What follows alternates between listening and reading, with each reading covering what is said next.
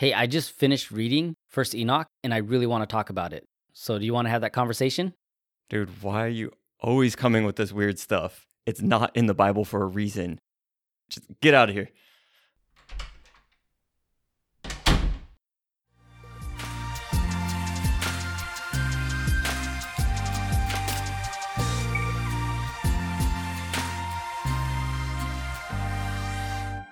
All right, welcome to Your Church Friends podcast. I'm Chris. I'm Mirda. So it's really been bothering me, and this has been an off-air conversation that we had for like 2 weeks now. The off-air conversation or the... And off-air, where it's just like we were talking. Oh, I thought you meant that one that we recorded. No, not that one. It was... Because that one was bugging me. Yeah. It was where you stated that I might have lost my charismatic card. Oh, did I say that? Yeah, we were talking about it. We're like, I guess, I don't know if we're talking about worship or styles and just things. And I'm like, yeah, I don't do this or that. And he was like, man, you're not even that charismatic anymore. Like, what's wrong with you? But it just kind of bothered me. Because you stopped speaking in the heavenly language. I know. It just was like, what happened to me? It just like washed out of my life. But more of like the funny side of it. It was just like when we were laughing, thinking about it, like, man, yeah, I did change a lot of that stuff. Like, I actually went home, and this is where it's like, what I'm saying bothered me. It was in my mind more than I thought it would be. I went home and I'm watering the yard. And you're like, Shabam la namaskabni. Grow, grass, grow. No. It was more of like, how many years have I been in a Pentecostal church? How many years have I been in a Baptist church? Have I been in a Baptist church more than I've been in a Pentecostal church? And even there was like points where I was at a Pentecostal church, but it was after being at a Baptist church that I was just more Baptist by that point, you know? And not to say like Baptist by like denominational beliefs. I agree with all Baptist philosophies, but just more of like style of service worship. I like the culture. Yeah, the culture. I think we were joking about like I don't have my flags yeah, anymore. you don't have your like spirit flags or My whatever? spirit flags are all gone, and I don't run up and down the aisles. I love those videos where they'll like put some death metal over a Pentecostal service. Yeah. And they're all running around and like stomping, but it's just, yeah, those are fantastic. Yeah, so it was just like this thought in my head. So I wanted to just, I don't know if what I'm doing at this point, but I'm just very confused. It took you this long, huh? Yeah, it took me this long. Yeah. I get what you mean though when you're talking about like, oh, how much of my life have I been doing a thing? Because I feel like there's a big section of my life that I see leading up to around the time that I graduated high school. And with me, I think I turned 34 this year. So I think I turned 34. I was confused. I thought I was turning 35 and then I think it was 34 and I don't know. I did that. Don't worry. It happens. When I'm looking at, oh yeah, high school ended for me when I was around 17. I'm like, that was half of my life ago. And that's a weird thing. Yeah. Especially because within my mind is like, okay, no, I know that was a section was through high school. There's a whole lot of stuff going on. I was like, and then there's my 20s. And I still feel like I'm somewhere mid 20s. So for me to be 10 years beyond that, even it screws with me. When I'm like, oh man, last time I was in Scotland, it's almost been half my life. Because I was there when I was 18. Wow. So that would be, I'm almost there. So I need to go back. Yeah, you do. We do. We do. That would be fun. Your church friends tour Scotland. Yeah. Yeah, we can go visit all the churches that aren't churches anymore. Oh, that would be fun. Yeah, we can. It'd be a nice bar or something to go into since you don't drink. Give me a Look Diet at Coke. all of these stained glass windows and pews that this debauchery is happening. Oh, Scotland, get it together. Yeah, that's it. That's exactly where my mind was at with everything. Yeah. But yeah, see, and you're even looking at it between Baptist and Pentecostal. But I know that just a lot of the stuff that we read and different stuff, it's like, okay, you're looking at N.T. Wright. That's a whole Anglican flavor coming in there. We've got some Orthodox fathers in there. You know what I mean? I'll use today, quoting. And just the whole spectrum of what's in there. So I can understand being like, where am I? Yeah. Who am I? Where do I fit in all this chaos of denomination belief? So now I guess this is my time to maybe get myself canceled for something. I won't get canceled. Maybe we'll just be upset that one person that cares. But I might have said this on the podcast before, but I really don't think that the point for the church today is to get everybody to believe the same doctrine. Yeah. Because when I look at there's differences between Anglican and Baptist and Pentecostal, and there's differences there. And if I'm trying to go out there, like, you have to believe the Baptist thing, like, well, which Baptist thing? Because the Baptist thing of 2023 is not the Baptist thing of before. And so it's just like, am I really gonna be that bold as to say that all of the other Christians have been wrong for 2,000 years? Like, I just don't think that that's what it is. So when it comes to a lot of these, what do they call them? There's the two sets. These are like non-negotiable, and then these are open for like whatever those things are. Yeah, non-negotiables. Yeah, and I really feel like all those other points I covered, they're good, and they're good to learn about. Just like as we've learned about stuff, we're like, oh, those are interesting ways of thinking. So it's like great for discussion. But I think that when we make them too much of defining lines, then it just gets confusing, because then you're like, well, where am I? Yeah. I think of an example from the Bible, and then we'll get rolling into Enoch. And it's probably not the best example, but that's right. It's off the top of your head, which makes it the best for now. It is. But like the non-negotiables, like that commonality should always like circle around Jesus and who he is and who God is, right? And that's what should bring us together. And in the Bible, you actually see two groups who like don't see eye to eye on certain things come together because of Jesus. It was just that they were attacking Jesus, but it was the Pharisees and the Sadducees. Like these two groups who were like very separate in some of their stances and where they believed, united to attack Jesus and like question and challenge him. So like if they could do that, why can't we, the church, who's like already united under Jesus? You want to talk about an even weirder team up? Then you have the Pharisees, Sadducees team up with the Roman government. Yeah. Team up with the oppressors to come against Jesus. So yeah. So why can't we as a church do it? If Jesus, I would need to think about how I'm going to say that. I was going to say if Jesus can unite his enemies against him, which isn't the right phraseology. But yeah. Yeah. That was kind of the thought of like, if they could come together, why can't we just kind of set these? And you're right. Like I've even noticed as I've, the last year or two, who's filtering in and who's filtering out. It's not really based off of like, well, they believe this denominational belief or that. It's more of like, oh, they've got a really good understanding of this topic or this thing, and I want to lean more into that. I think really, again, kind of praising Michael Heiser and all his work, it was really that helped me when he just constantly said, and it was as he went through Revelation, I'm not going to succumb to your denominational beliefs. Yeah.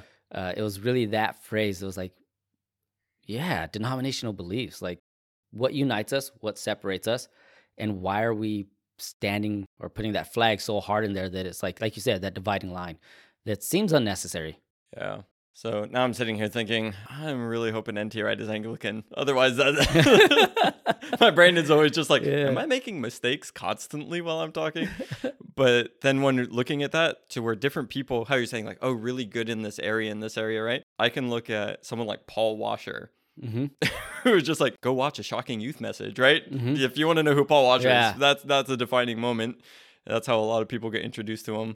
But like I've binged all of his books and like all of his sermons and stuff, and that was really defining for me in my early Christianity is like Paul Washer. But then I can look at someone like Dan Mohler, who, what's his name?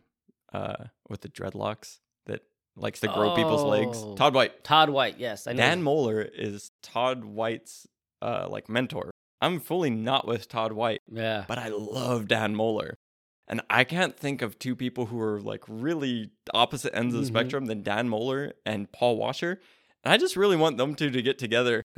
I'm like, I want them to sit down like me and you were sitting down and like, can you guys just do a series? Just hash it all out? Yeah, just the season. You guys just sit down and go through it. Like, who knows? Like, maybe you both think that each other has it wrong and you're both going to hell. Like, I don't know what it'll turn out to be. But just sort of like, can you appreciate? And I feel like at certain things, it's just how you hear that the gospel is like a diamond. It's like where you turn it, the different facets, you find beauty in them, right? It's that kind of thing. So it's like, yeah, you're just looking at it from there and you can see that thing. Yeah. Or even like what's important. Anyways, way off. Enoch. Yeah. Enoch. Yeah. Let's go. Totally forgot we were talking about that. Lead us into Enoch. Enoch. We're going over the third parable. So this is chapters 59 through 68, although the parable section ends 70 and 71. But when we get to those chapters, I'll cover what those are. So the second parable really focuses on the sinners and their watcher's punishment and what happens with them Well, the third parable, it even starts off like this. The subject is about the righteous. Which is weird because it starts off, I began to speak the third parable concerning the righteous and elect. So it's like, cool, it's about the righteous and elect. But yet again, it comes down to like, all right, well, what's happening with the unrighteous? So it kind of, even though it's like about the righteous, the unrighteous, and even the watchers again, they kind of take that center stage. And it made me wonder as I was going through it if it was that contrasting nature where like you show why this is so good because you see why it was so bad. Yeah, and we kind of talked about it a little bit last time because the same thing was happening there. And it's like so much of the righteous going through this temporal life, right? Towards like, well, as scripture would talk about, well, why do the oppressors and the greedy and stuff get away with so much? And like, when is there going to be righteousness? And there's different things or in Revelation where you get the martyrs that are crying out. So it's like really the thing concerning the righteous is their vindication and the judgment and how we even talking about day of the Lord is like, no, God's going to come and set it right. So it's like concerning the righteous and elect and their vindication and justification, like it kind of has to deal with making right the evils that they were up against. Both how you said the unrighteous and then bringing in the watchers too, right? Because as we were talking about this whole spiritual reality beyond it. Yeah, and that's what we really see in this third parable, that it's that God sent the flood specifically because the teaching of the watchers that corrupted humanity with violence, greed, and death. So like to exclude them from the punishment really excludes the reason why the punishment came in the first place. Like in Enoch, and I'm trying to think because I read it a while ago, so I'm trying to remember the different sections that we're still going to approach. But at least for the parable and the watchers, you can't have this story without what the watchers did. Right. And he hits it over and over and over again. There's not one section, not one vision, not one thing that removes you from what the watchers did. Even though each of these sections was written probably so many years apart, it's almost like the parables is kind of driving back home everything that was already established. Yeah. It's a really interesting. So this is like a second temple period writing, right? And we even talked about it's kind of one of the earlier ones that really defined a lot of the stuff that was going on there. And I was listening to a podcast, and I can't tell you which one because I've been listening to podcasts on 2 times speed and just flying through them. Wow. Just like, I don't know. When I put something on normal speed now, I'm just like, why are you talking like that? Anyways, so I don't know what it was. Yeah. It's all just melded together. My brain is melting. But he was talking about how the development of the reality of spiritual evils and how that defines what we know as Christians. Because if you look into the Old Testament, I think it was saying, how many people did Satan kill? 10. Job. Like, that's it. Like, that's where that happened. Yeah. It's like, what about where do you get the devil popping up? It's like, well, you get Job and you get the garden. And there's really not much else that's happening there. Then you have this second temple type piece that's really bringing in, no, there's the watchers and there's this and there's that, and it expands it. But by the time that you get into the New Testament, all of the New Testament writers attribute what's going on in the world to Satan. Like they're all saying, nah, this is the force behind it. So really this pivotal kind of writing and idea work that's going on here, taking the Genesis 6 story and expanding it out, it really was, as we've said before, it really shaped the worldview of the New Testament writers. Yeah, that's a really good point. So let's get into some of the chapters? Yeah, all right. I got notes for almost every single chapter, so wherever you bounce off, I'll be there for that. But chapter 58, go for it. You said you have notes. So well, I thought you had some. All right, I'll go for it. That was oddly weird. Jinx. Yeah. I know you have a Coke over there somewhere. I probably do. And a Snickers. Yeah. Hand them both over. It's what powers life.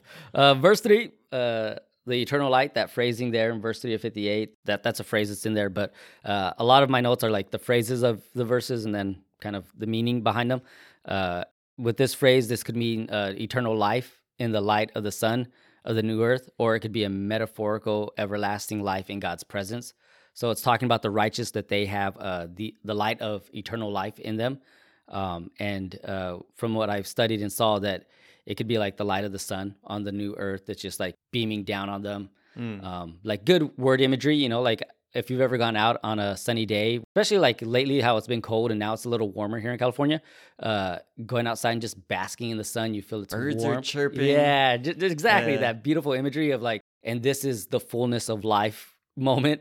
Us in Southern California, yeah. it's been beautiful recently. I don't know what's going on in the rest of the world, but over here, birds are chirping. Yeah, it's fun. We're finally hitting spring. Bunnies are frolicking. But the other thing, it could be a metaphorical for like that we have everlasting life in God's presence, that He's the Son giving us that everlasting life. And I really like the way that was kind of painting a picture. And I don't know why, my brain so much is linking. I'm just constantly linking this back to Revelation. But in Revelation, doesn't it talk about that in that time, like there is going to be no more sun because of the light that's coming from God? Mm-hmm. To paraphrase that. So it's almost like taking both of those things. You're in God's presence, but also like the light that's coming from Him. Mm-hmm. It's like it's fulfilling both of those purposes that you just said. Yeah. So like verse 6 of 58 has the darkness is past. And this is the verse you were talking about, Revelations 22, where it talks about Eden being restored, or New Jerusalem, depending on your translation. It's night will be no more, and they will not need the light of a lamp or the light of the sun, because the Lord God will shine on them, and they will reign forever and ever. So I think that was the verse you were pulling on. Of like, yeah, that's the idea, is that we won't need those things because of God. And even where you said that, the imagery, right? Mm-hmm. So whether you're talking Revelation or Enoch, it's imagery that we're supposed to pull these things from. Which even when we went to the imagery of, basking in the thing, I think that's definitely what it's getting across. Yeah, and I like the way, just reading through Scott McKnight's book, The Revelation for the Rest of Us, that he puts a lot of emphasis on the idea that Revelation is imagery, but imagery where we use our imagination. Mm-hmm. Like to use the imagination to actually understand these concepts a little deeper. So, like those Apache helicopters. Yeah, well, not too far. Like, not that big of an imagination. What else do you call horse-faced? Yeah. We don't need to go there. No. But yeah, that's what I got for that chapter. You got anything? Well, you're saying that you had a few other phrases in there. Or was that the main one that you were pulling out? Those were the two, yeah. The darkness past, I really like that. And then the righteous. Yeah. We can keep moving from there. Again, that's... Oh, wait, I did have one more thing. Okay. Verse 4, they will seek the light. When I was reading it on my own, just that, like, they will seek the light and find righteousness. And it just reminded me so much of the Beatitude, those who hunger and thirst. I think we were talking about that last time. Yeah. For righteousness, they'll be satisfied. So the righteous, they receive the light. They enjoy the new Eden in the sense because their life has been spent seeking the light. And Jesus is the light of the world. So I think it's pulling all this together. Yeah, and that's how you said pulling all this together, because we're talking Revelation, then we're talking Beatitudes, but when we're looking at what we've gone through within Enoch, even, we have this apocalyptic, meaning like it's a revelation, right? It's revealing, but we've talked about that it's revealing the elect one, the righteous one, the Son of Man. Yeah. And then you have this judgment happening, and we've talked about, like, yes, the elect one is Jesus, and then you have the judgment, and then you have, well, here's concerning the righteous. So it makes sense that it would line up with Jesus saying, hey, you're going to hunger and thirst, and you're going to seek, and you're going to find it. Mm-hmm. So it's like, here is the culmination of that. You're like, you're here. You found it. Mm-hmm. So I think that's where I was just going to say, I like this section, just like I've mentioned so many other times, because it's like, yes, this is the goodness. Here's a vision of the goodness of which we all yearn for, that we're all going towards, where we say, here on this earth, we are sojourners and foreigners, and we're heading towards this thing. So that's where I like sections like this, where it's like, it's a glimpse, literally, of heaven. Yeah. Right? So. Yeah, and it's, if looking at it being written Second Temple, it's kind of the author hitting the same beats almost of like the glimpse of what Eden was, what going into the promised land was. It was, oh, wow, these epic moments in people's lives. Like entering a new chapter in your life always just seems so like, this is what I was seeking after, and I finally entered into it. They seemed altering, for us as people that were seeking God, seeking, and then it's like, I've stepped into His presence. This is what it was supposed to feel like. That picture it's painting is just, it's a nice one. Yeah, I mean, they're seeking the light and find righteousness with the Lord of Spirits. So again, like you can't separate those two. Mm-hmm. It's like, where is the righteousness found? With the Lord of Spirits. Yeah. And that's where you're going to find it. And think that that's even in that seeking. And I can keep going on that, but let's get into chapter 59, because chapter 59 is huge. Yes, it is. It's 3 verses. Yeah, exactly. I was like, wait, no, that's 60 that's long. And then the rest of them, like, there's some long chapters in this parable section. Yeah, this is just another one of those things like, okay, you're putting it in here. In those days, I saw the secrets of lightning and of lights and the judgments that they execute. They lighten for a blessing or a curse as the Lord of Spirits wills. and the secrets of the thunder, and when it resounds above in heaven, the sound thereof is heard, and he caused me to see judgments executed on the earth, whether they be for well-being and blessing, or for a curse, according to the Lord of spirits, word of the Lord of spirits. And after that, all the secrets of the light and lightnings were shown to me, and they lighten for blessing and for satisfying.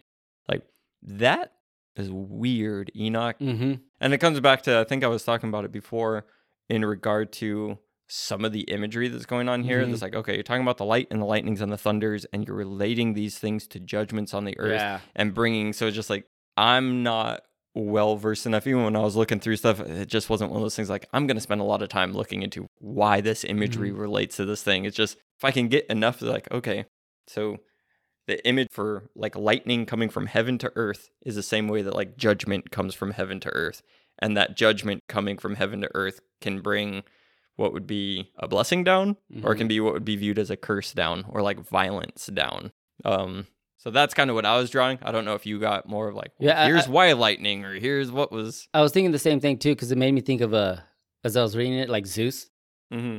They're like, the concept of Zeus would be when he was angry, he would cast his lightning down, and that was his divine judgment. So it seems like even in ancient ideas of pagan gods, and I think you'd have Zeus and Baal, kind of the storm god type imagery. That they their judgment is lightning, and again with books that are more about God, it's almost correcting that the lightning, it is judgment, but like you said, it could be either judgment for good or bad. So there's like a lot of divine judgment in it. They call it a polemic, right? Oh, I have no idea. I think that's what they call a polemic, to where they're taking the thing that was like incorrect from the other culture and it's like, all right, you're kind of got the idea, but let me correct that for you. I think that's polemic. I did have this, though, that Matthew Black, he suggested, and he has a book just called The Book of Enoch, but he suggested that First Enoch 59 draws from Job 36 through 37 and 38, where it's I'll read a little bit of it. It said, see how he scattered his lightning about him. He covered the depths of the sea. It is by these that he judged the nations and supplies food in abundance. So then again, there's this idea, right, of the lightning's coming. When it was he judged the nations, but also supplies food in abundance. So there's that two-hand. And there's more in it with, if you read those two sections of Scripture, the 36, 30 through 37, 5, and then there's 38, 24 through 27 in Job. But Job hits the same concept of divine judgment through the lightning and the thunder. Stupid song. You did that on purpose. Yeah, I did. There's something about the way that you said it just immediately triggered in my mind. Reed loves that song. But looking at it again, just to pull through, like you brought out a thing about the storm gods, right? So this is imagery, storm gods, and you're relating that down and looking at the lightning coming down as judgment. You had ancient peoples taking things they could see, just like Enoch talks a lot about, like, well, I saw the stars and how they moved, and I saw the winds and how those things happened. So it's taking these natural things that we see and then seeing the spiritual truths behind it. Yeah. I'm almost 100% convinced that Enoch isn't saying, when lightning touches down, that is a curse from God. That's not what he's saying. So think a little more. Use that imagination that you were talking about, right? Yeah. Cool. Yeah, I think we've exhausted those those three verses. I could say that out of anything in First Enoch, I'm real confident on chapter 59. Like, I think we did great on that. Even for what I didn't really get, I still feel like that's the one I was most confident on. All right, 60 will be way more fun. 60 is way more fun, actually. So there's a lot of issues with 60. Yeah, like things out of place and whatnot. Is that what you're talking about? Yeah, so it starts off with, in the 500th year in the life of Enoch. And you're like, wait, what now? I just read Genesis 5:32, and it said Enoch lived 365 years. So there's obviously something wrong here. A lot of the commentaries I read said that there was some sort of like corruption, and they mentioned this a lot in like some of the words, especially when it comes to the watchers' names, that the lettering might be off from what was translated from Ethiopian, from the Greek and the Aramaic that we just don't have. Because that's even when between the translations that you and I have been using. Yeah. Like all the names and stuff have some been of them different. Are slightly different, so again, obviously it's wrong. The consensus is that it should be Noah. That it should be read as Noah, not Enoch. Verse 8 of 60 has, when my grandfather was taken up, the seventh from Adam. So as we covered, that was Noah was the seventh from Adam, not Enoch. Matthew Black again said, if we substitute Noah for Enoch, we restore something of the original Noah apocalypse. So he says that looking at this through the lens of it being Noah, it's more of like, so when God spoke to Noah and said this is going to happen, it puts more depth into just that, like the judgment of the world. Like there was this back and forth, almost like a vision of Noah's in a sense. Which makes sense, because if you think about Noah, just like, oh, God just talked to him and like, build this boat. Like, it's kind of like, yes, just like you have God talking to any other person in the Bible, there seems to be a lot more, oh, it's a vision, or he came down to visit Abraham, or, any of these things. Even when you get to the later prophets and whatnot, it's a bit more. Seems like Noah is just like, no, God just told me a thing. Yeah. So getting a bit more to that, like, yeah, a vision or what that looks like is like, okay, it kind of brings it in line with other situations that we see. Yeah, and if I'm correct, apocalypse doesn't necessarily mean end times. It's just a revelation. It's revealing. It's revealing something. And I think even if I were to say like the Noah apocalypse, people are like, what? The end times? And I mean, in a sense, it was an end time moment for his generation. But it was just a revelation. It's a revealing of something. It's pulling back so people could see. Picture you're at a car show and there's this car, everybody's crowded around it. It's covered in the big black sheet, right? And everyone's like, what is this thing? Oh my gosh. And they start pulling back the sheet, right? And as you're pulling it back, it's the revelation of the car that's there. Like, that's the apocalypse. It's the pulling back of what's been hiding in order to see what's there. And that's so when there's an apocalypse coming from God, he's pulling back to reveal something about himself and about the reality. That was also just off the top of my head. I've never even been to a car show. That was a really good example, though. I got exactly what you're saying. Instagram videos are fantastic. I was like, what kind of car is that? Like, I'm not even that into cars. So there you go. I'm learning more about myself every day. But yeah, so that's what's happening. Yeah. Could be what's happening as long as that's actually Noah. Yeah. Yeah. Which honestly, when I look at it, that makes the most sense given what's written. Yeah, there's way smarter people than me that are saying it, so I'm just going to jump on their boat and go with them. Sometimes I'm an idiot. We'll contradict the smart people. They're like, they put way more effort into it. But I have a gut feeling. I've got a gut feeling they're wrong. Question everything. There's some quaking and violence, shaking parallels the actions of the winds of heaven that stir up in the Great Sea in Daniel 7, 2 through 8. Violent cosmic quaking is typical theophany accounts in the Bible. It also recalls kind of First Enoch chapter 1, 4 through 6. So just touching on that there. Yeah, even looking at some, like, to keep going on that thing of like, some weird stuff that's out of place. When I was looking through on some some commentation, when I was looking at a commentary, it was I'm gonna read this paragraph because reading it direct, hopefully people understand. Go for it. Chapters 59 through 60 contain several literary disjunctions that indicate a displacement or an interpolation in the text, or both. So making the transposition of one block of text, I suggest that chapter 60, verses 11 through 23, has been displaced from its original location after 59, 1 through 3. So he's saying in the proper reading that block of 60, 11 through 23 would have immediately followed 59, 1 through 3, right? And then he said, as a result of the interpolation of the Noah throne vision about the flood as God's judgment, which is 60, 1 through 6, and then 60, 24, and 25, right? So it's taking from after chapter 6 up to 23, seems like that got put in the wrong spot, which itself has been split apart by a secondary interpolation of 67 through 10 and 60, 24. So just kind of reconstructing what got put in there. So when it's talking about that throne vision, it's kind of like, oh, that threw everything off. Going back to the thing of this book seems edited. Yeah. Right? And as they're pulling in these different sources and going through, some of it does seem like, does that fully make sense there? They were finding a place for it. And so it looks like there was an original narrative going on and then that got placed in. Yeah, there's some stuff that got a little wonky. Yeah. So if that didn't make sense to anybody, it's because you don't have the book of First Enoch in front of you. Pull up the book, rewind to what I just said, read those sections in the order that I said, and then you'll see what I'm talking about. Yeah. I'm not going to do that on the podcast. It'll take too long. So just got to trust me that, like, go read it the way it's written and then read it in the way that I just suggested. And you're like, oh, okay, I can see how that works. Yeah. Yeah. There you go. Verse 6 of 60 is pretty fun because it talks about those who take his name in vain. and the issue that they had there. The idea here, simplified, is that representing God in an unworthy manner, bearing the name of his people in a way that doesn't show God's character and reputation. So the reason why this sticks out is because we've been covering this a little bit in our own personal church, and just kind of our own personal church, our own personal one. But just doing like a dive into it of the idea of like using God's name in vain, that it's not just like, saying it frivolously, like, oh my, or even in a harsher term, cursing, or just like, I swear to type things. But Carmen Ime, she has fantastic work on bearing God's name and what it really means. She wrote this, said, at Sinai, Yahweh selected Israel as his treasured possession, kingdom of priests and holy nation.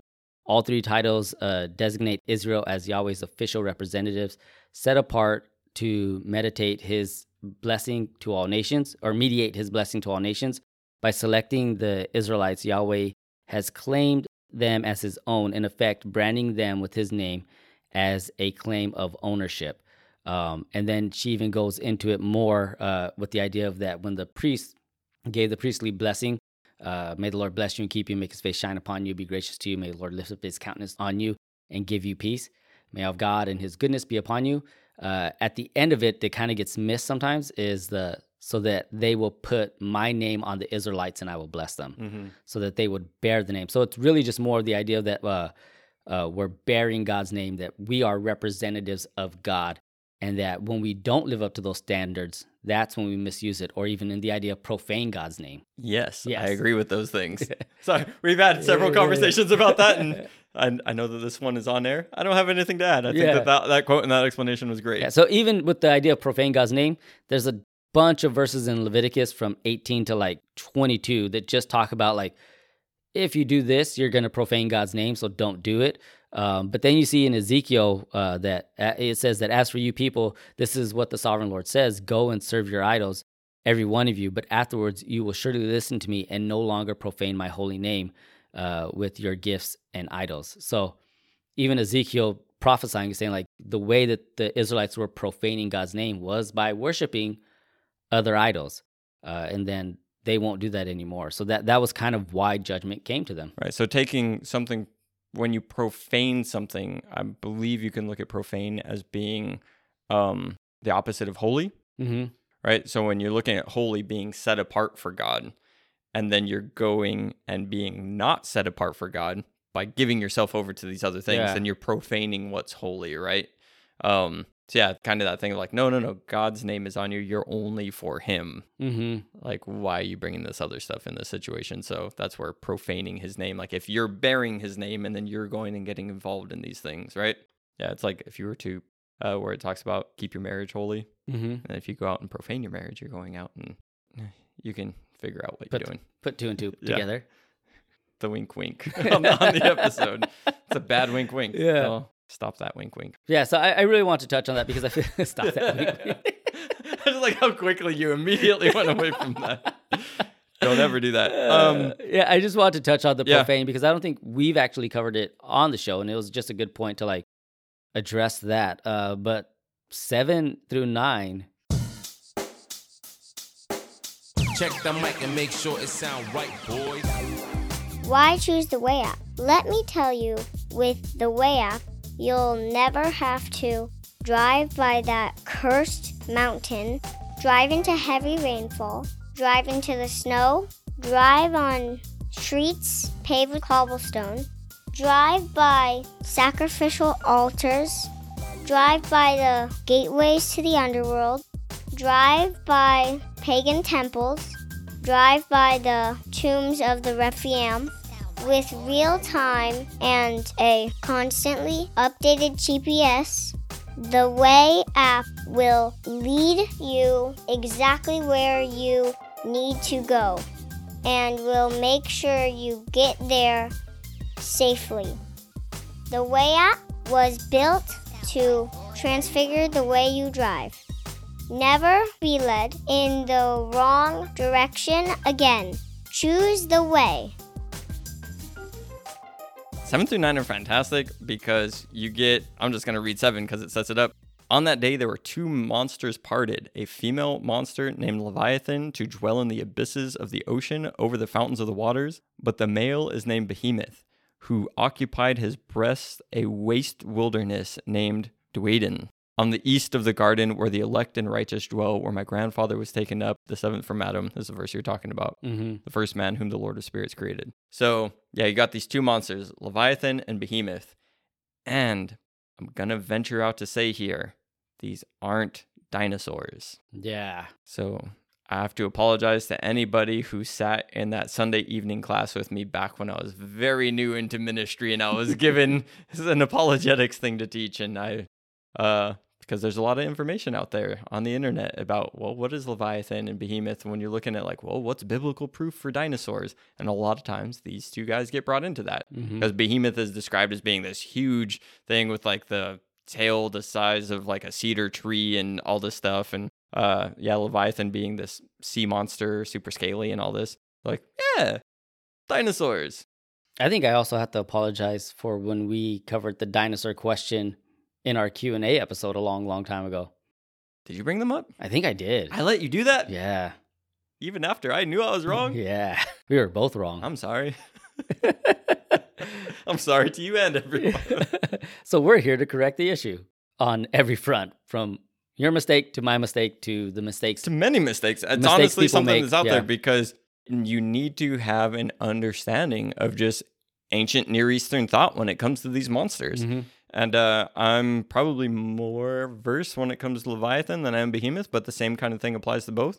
But we've talked a lot about waters being the chaos, right? So you have Leviathan being the monster who rules over the chaos. And there's different ancient traditions that would talk about Leviathan even being involved in the creation, like myths and different things that would go on there because there is the chaos going on. So there's a chaos monster being involved, and I'm not going to go fully into those.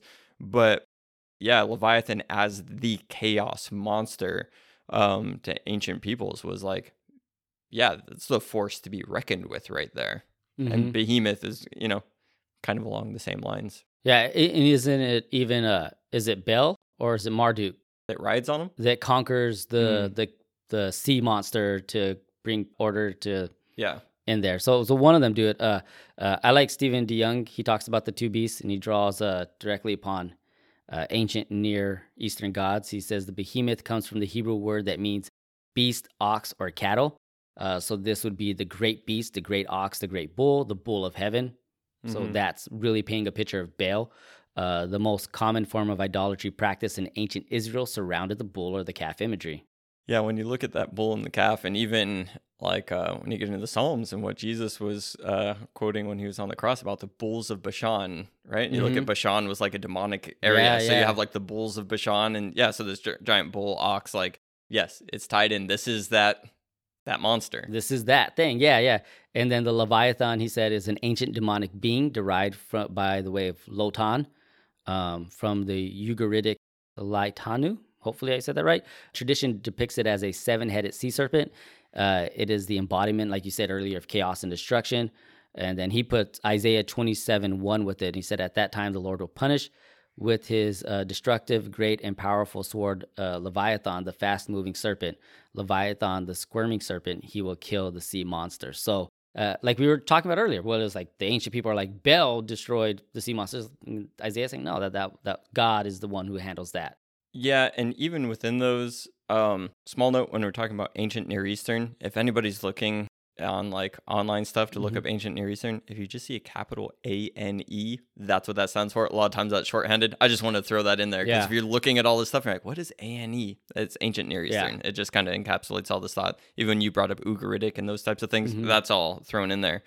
But when you look at how you were saying the biblical correction of things, like there isn't really much, like, it's not that there's not much. There's no struggle between Yahweh, God, and these creatures. Yeah. Biblically speaking.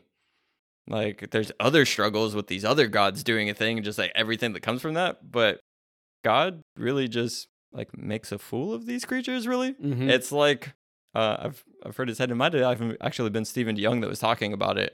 When he's talking about, like, Leviathan, he's like, yeah, he basically will, like, put him on a leash, and it's like he's playing with, like, a little kitty. Like, there's like, there's not really a power play going on there. It's no, God is God, and this is just a creation, a creature that's there. Yeah. Obviously, a monster in its own right doing these things, but when it comes to it's all under God's control. Versus with these other ancient Near Eastern gods, it's like, oh, this is an epic battle and all this stuff. It's like, yeah, it's because your God's weak. Yeah. That's probably why God ended up in hell. Yeah. But it's another podcast. Yeah. Oh, that's not another podcast. We're in Enoch. Yeah, we're in God's Enoch. ended up in the pit. It's in this one. Yeah. Fourth Ezra. They say that this portion of Enoch draws from either Fourth Ezra, or from Fourth Ezra and Second Baruch. Is that right? How you say his name? Baruch. Yeah. Draws from Second Baruch. I'm not Jewish. I'm Sure. I know my name's Mordech, but it's not Baruch. Mordech.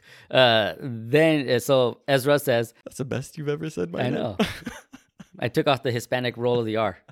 He says, then you kept in existence 2 living creatures, the name of one you called Behemoth and the name of the other Leviathan. And you separated one from the other for the 7th part where the water had been gathered together could not hold them both. And you gave Behemoth one of the parts which had been dried up on the 3rd day to live in, where there are 1,000 mountains. But to Leviathan you have the 7th part, the watery part.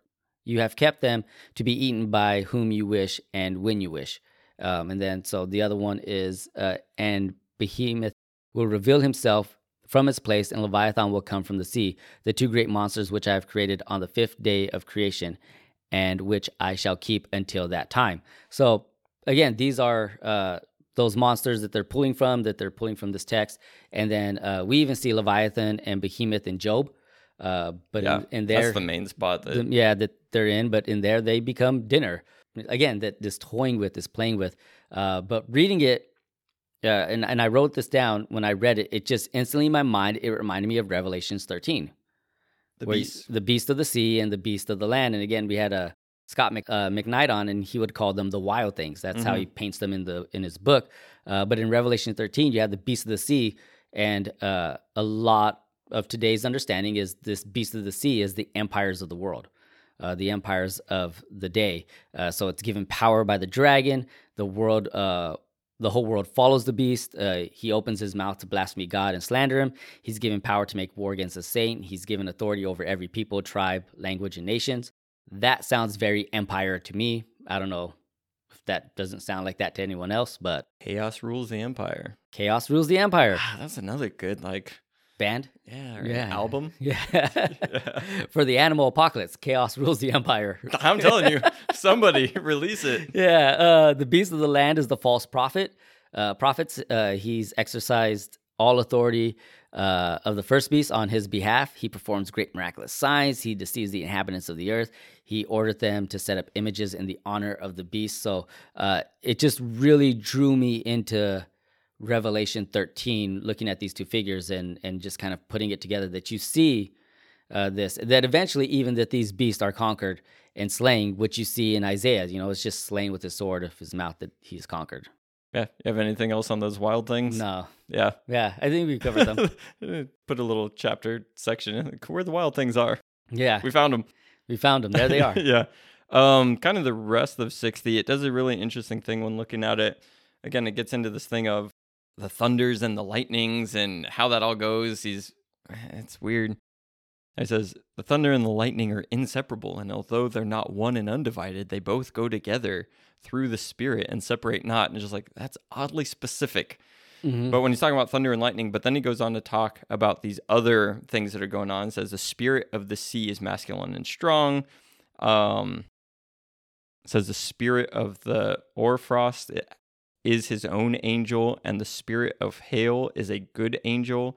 The spirit of snow forsaken his chamber on account of his strength. There's a special spirit therein, and that which ascends from it is like smoke, and its name is frost.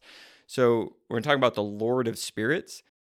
It's even an interesting thing, and going back to this thing of he's seeing all of these natural things that just seem to be like frost, snow, mist, the spirit of dew, right? And one of them has its own special chamber because of there's the clouds and winter and summer. but it's all being related Yeah. spiritually. So again, that just keeps coming into, for me, that idea of the Lord of Spirits. It's just like, oh, there's spiritual forces behind all of this. And I don't know, for me, that was the main thing there, because it was like, okay, there's a spirit in the mist. What do I do with that? Other than, yes, the spiritual reality of the physical world that I live in, what's driving all of it? And that's where I get to, it's the Lord of Spirits. Yeah.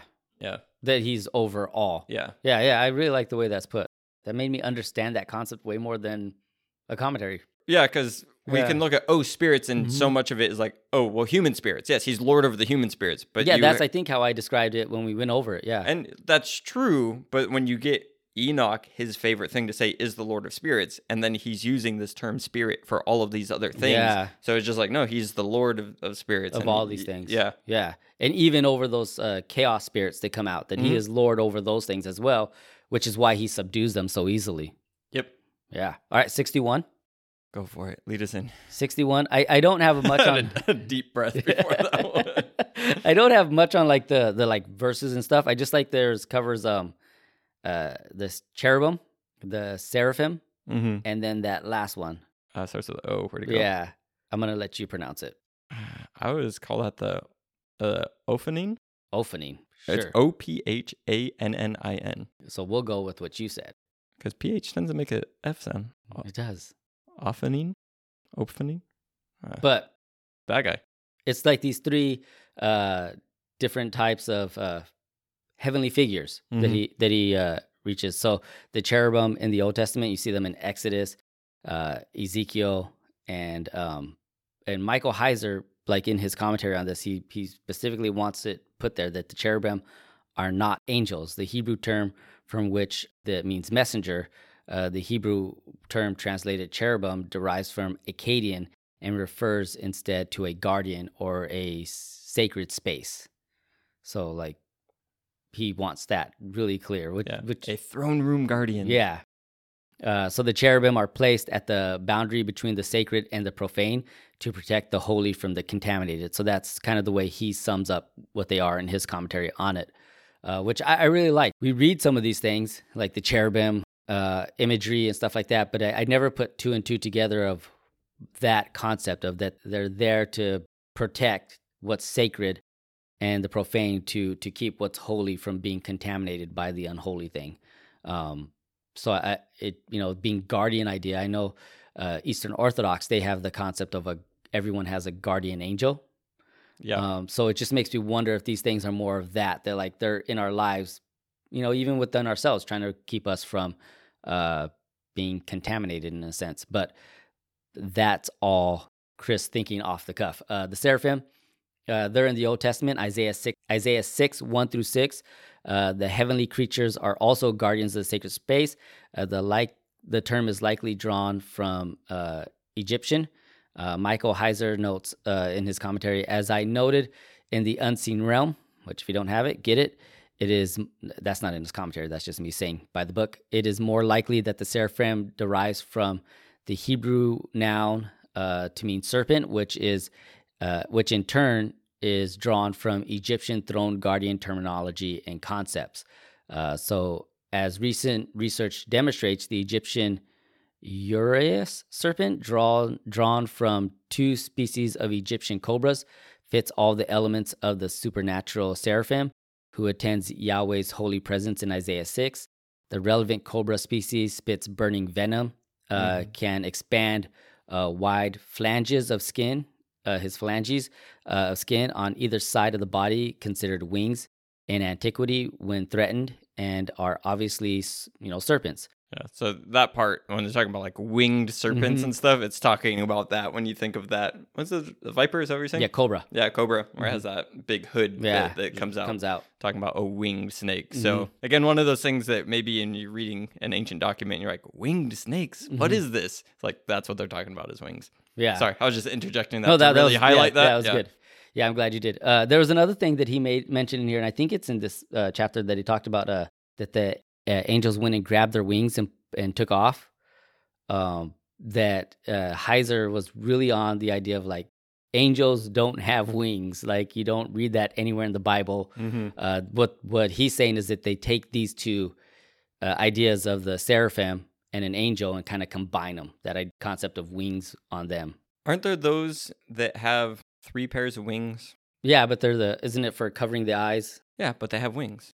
But I think those aren't angels? I don't know if he was saying that those were the seraphim. He has something in there about that, but again, even with me off the top of my head, I'm just like, no, we call those angels. Yeah. But yeah, they have the 3 pairs to where 2 cover their face, 2 cover their feet, and then 2 are used. Yeah. And then there's the last one, the Ophinin. The term means wheels, specifically in the wheels associated with the divine throne chariot vision in Ezekiel 1. So the angels of power and all the angel principalities, that next portion in there, the 2 terms here are Ethiopic equivalents of Greek word power, so lords and dominions, and that these 2 Greek terms are paired in the New Testament in Ephesians 1:21 and Colossians 1:6. They sure are. Paul mentions, so this is the background for Paul's material that they're saying, like Enoch, 1 Enoch 62, that in the present passage, though the heavenly beings are not evil, they are part of the choirs praising the Lord of spirits and elect ones. So I'll read Ephesians 1:21. It says, far above every rule and authority and power, dominion, and every name that is named, not only in this age, but also in the one to come. So that's drawing from the same word. And then Colossians 1:15-6. He is the name of the invisible God, the firstborn over all creation. For all things in heaven and on earth were created by him. All things, whether visible or invisible, whether thrones, dominions, whether principalities or power, all things were created through him and for him. So a lot of stuff in there. Yeah, and when you're talking about these ones seem good, I'm not sure if it tends to be popularized, especially in, maybe you would, because you can pull out your charismatic card again, is spiritual warfare language. And that so much of what gets used is more of a ranking language, to where when you see something like all the angels of power and the angels of principalities, right? And when you're looking at those things, it's more of like a ranking. Not like, oh, here's the angels of power, and all of those ones like then fell or something when it comes to Paul talking about, hey, no powers or principalities and everything. It's more of just like, here's the ranking, so to speak, of, no, here's like this, here's this type, here's this rank as far as a spiritual being goes, like here's where they fall into that hierarchy. And yes, some of those ones falling away. And do we get the full details on all of that? No, I think that even reading through Enoch, when we're getting some of the details about watchers and these other things, it's just like, there's a whole lot going on in that spiritual realm. That even when you're saying, yeah, Paul is using this for some of his source material, it's like, yeah, but like how he's tying that into, it's like, there's a lot to study in the Bible. There is. And there's a lot to study in Enoch 62. Yeah. All right. So there's verse 14. They will eat the imagery of the great eschatological meal with the resurrected, exalted believers. So that's what it's kind of painting there, this eschatological meal. It also kind of this meal with God that feeds into the idea of the Lord's Supper and the marriage supper of the Lamb, which I thought was really cool, that this is kind of that concept playing into there. And then verse 6, garments of glory. This is the metaphor of clothing, is designed to communicate the transformation of resurrection. So they're changing into glory, of garments of glory. Hoon Kim put it this way: the garments of glory or life, which the righteous will wear in First Enoch, symbolizes the heavenly body which they will possess from the day of judgment onward. It will be a glorious body which will resemble the appearance of God. The great glory and its outstanding characteristics will be immortality. Yeah, so looking at those garments, again, the language behind that, and you get Paul talking about like, oh, this earthly tent and this tabernacle that's perishable. What's sown perishable will be raised imperishable. So that's the language that's coming in here, is like, oh, the garments that are given. I think that even goes into the thing of, even though I've talked on the podcast about like, I'm getting ready to wear all white right now. I'm getting shoes and different stuff. When it's talking about like, oh, the all white robes and different things, like, yeah, maybe we wear all white and that's just like, that's the dress code, you know, in the world to come. But I think that definitely that is more of the, they like, quote unquote, what you're wearing is like your, how did you just phrase it? It immediately, like, it just went out of my brain. Which part? It's like the body that you have. It's the glorified body. The transformation. Yeah. Yeah. Like the putting on of the clothes isn't like yeah, it's clothes. It's the new body and what signifies that. Yeah, it's not like a wardrobe change of any sense. That like, oh, here's now that you're in heaven, here's your white robe and set of wings type thing. It's like a new body, a transformation into something else. So the angels don't have wings, but I get wings, right? Theoretically, I think that's the way it went. Depending on what denomination you're believing. Yeah, because I've seen those little cherubs, those cute little baby cherubs. They have wings. I mean, we've seen and it on bows and arrows. We see it on TV. I just instantly think, I don't know why, I think Tom and Jerry. Maybe because I saw Tom die more than anything else growing up. Yeah. But, he's like, died, spirit starts floating away. He gets a harp and wings and a little halo around his head and boom, goes into the pearly gates. And that's where we get our theology. That is where we got our theology on heaven, is Tom and Jerry and what happens. But yeah, a lot of this though, and the reason why I brought up some of this parable, to me, I kind of looked at it slightly different, because this parable almost, there's a lot in it that feeds into our already understandings of what the Bible says. It's not like this is taking something that's different, and it's this parable that actually brings the most contradiction into the book of Enoch, that where people question it the most. This is where Enoch proclaims himself as the Son of Man type thing. The confusion with Enoch's vision and the 500 years lived raises a lot of questions. But again, just translation could have been an issue there. But for the majority of it, you see beats of already biblical knowledge that is known by the time of the Second Temple, of what they know of the Old Testament. And then you see New Testament writers pulling from this resource and saying, this is where we're getting our philosophy, what we already know of Jesus. And it's not like they're taking this and learning who Jesus is and where his placement is, because by the time the New Testament comes, they know who Jesus is and where his place is, but they're pulling from this and putting that together to develop these deeper concepts, like you said, of principalities, of spiritual beings, of chaos, the spirits. And so looking at this parable, I really enjoyed that aspect of it for myself, just to kind of wrap up this episode.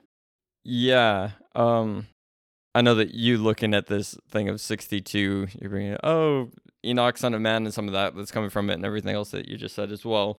I wanted to pull out, because we said in the beginning that this parable being about, for the righteous and the elect and what happens there. And we also said that there's a big thing about judgment that comes in. And 62 really is a judgment situation going on. Again, the way that it phrases that, talking about bringing up the kings and the mighty and the exalted and kind of those ones being brought out. But I wanted to read a couple verses. It says, "And there shall stand up in that day all the kings and the mighty, and the exalted, and those who hold the earth, and they shall see and recognize how he sits on the throne of his glory, and righteousness is judged before him, and no lying word is spoken before him." So it's like, here's throne room judgment situation going on here. God is on the throne. The elect one is on the throne. Jesus is right there. And here are these ones that committed evils and atrocities on the earth. It goes on to say, "Then shall pain come upon them as on a woman in travail, and she has pain in bringing forth when her child enters the mouth of the womb, and she has pain in bringing forth. And one portion of them shall look on the other, and they shall be terrified, and they shall be downcast of countenance, and pain shall seize them when they see that Son of Man sitting on the throne of his glory." And just that imagery there of like what happens when terror comes on them is the same as pregnancy, and then just like the birth is happening. And that's what I was talking earlier about in James, because it said, hey, don't let any of you, when you're saying that you're getting tempted, it's coming from God. It all comes from your own thoughts, and you get carried away from that. And when that fully gives birth, it gives birth to sin, and sin brings forth death. And it's like, what is death really? And when you're looking at death as separation and separation from God, and that's where I was really tying this in, and what that brought to mind for me here is that those who are opposed to God and continue to be opposed to God throughout their whole life, they do not turn in repentance, and they continue to work acts of evil and wickedness, is like what that looks like for them is like a pregnancy, right? It's not like you can do those things and not have the end result. And it might look like, here on this earth, that baby of sin and death never came through. But here it is happening at the judgment. And here it is, there's like, just like that pregnancy is like, well, now it's time for the baby to come out. It's just like now is the time for that judgment that they might have thought was not going to happen. As like when they realize that that's happening and it sets in, and it says that they look to each other and they're just terrified. And again, that's that thing of like judgment is terrifying for those who do not want God. They do not want his goodness. And we can get in the whole thing where we talked before about hell being like locked from the inside, that this is a judgment for people who are like, no, I am refusing this. But when it comes down to that time of just like, here it's happening, man, I hear so much stuff today of like, no, I'm going to stand there and I'm going to tell God something. It's like, no. Yeah. This is what it looks like. Just terrified. Yeah. And me reading this, like, that's a scary thing for me. It's just like, what a weird thing. It's like, oh, just like a baby coming out. Like, it's going to happen. You're going to be terrified. But me reading that section, for anybody who wants to go read it, it's again, chapter 62, just the first few verses up to like 6. It's like, oh, what a simple yet terrifying way of saying like the guaranteedness of how this is going to happen. Yeah. I kind of thought too of Psalms, oh gosh, it's 72 or 73, the Psalm of Asaph, where he's like, look at the wicked.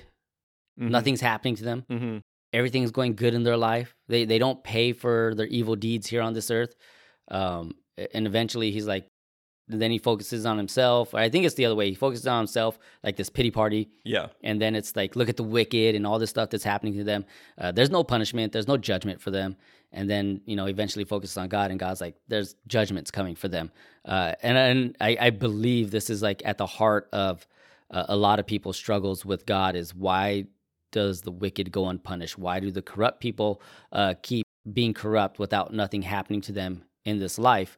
And here you could see Enoch and even James is painting that picture of they're pregnant, and inside of them is that the birth of what they give is their punishment and their death, which is why that follow-up of 14. So all that you read was before 14. That's why it's so amazing that the righteous, what do they get? They get that meal with God, that time with God. When you're having a meal with God, that's fellowship, that's connection, that's in his presence. And then not only that, but they get this new body, this new shape, this new form that isn't anything about them, but reflects the glory of God.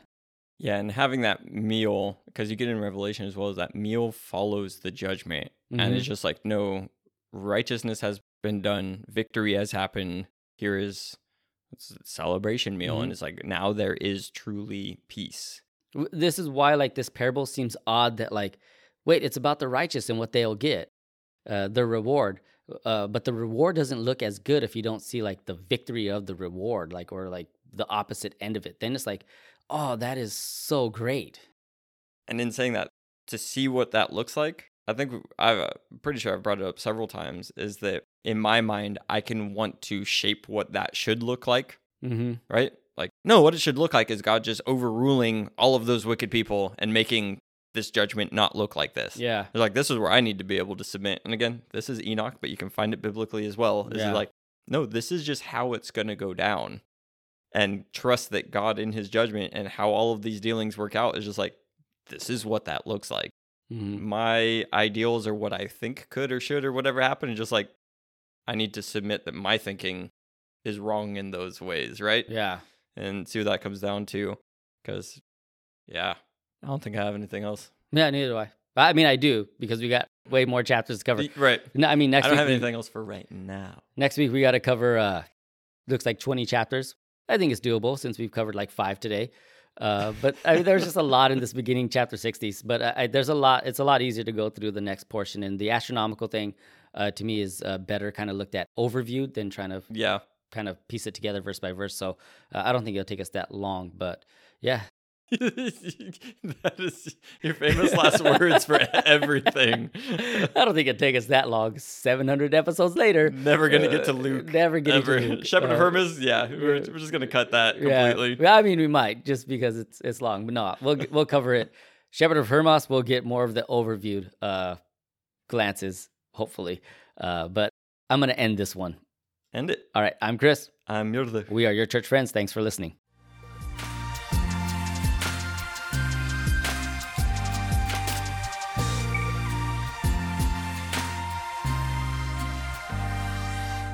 Excluded books of the Bible.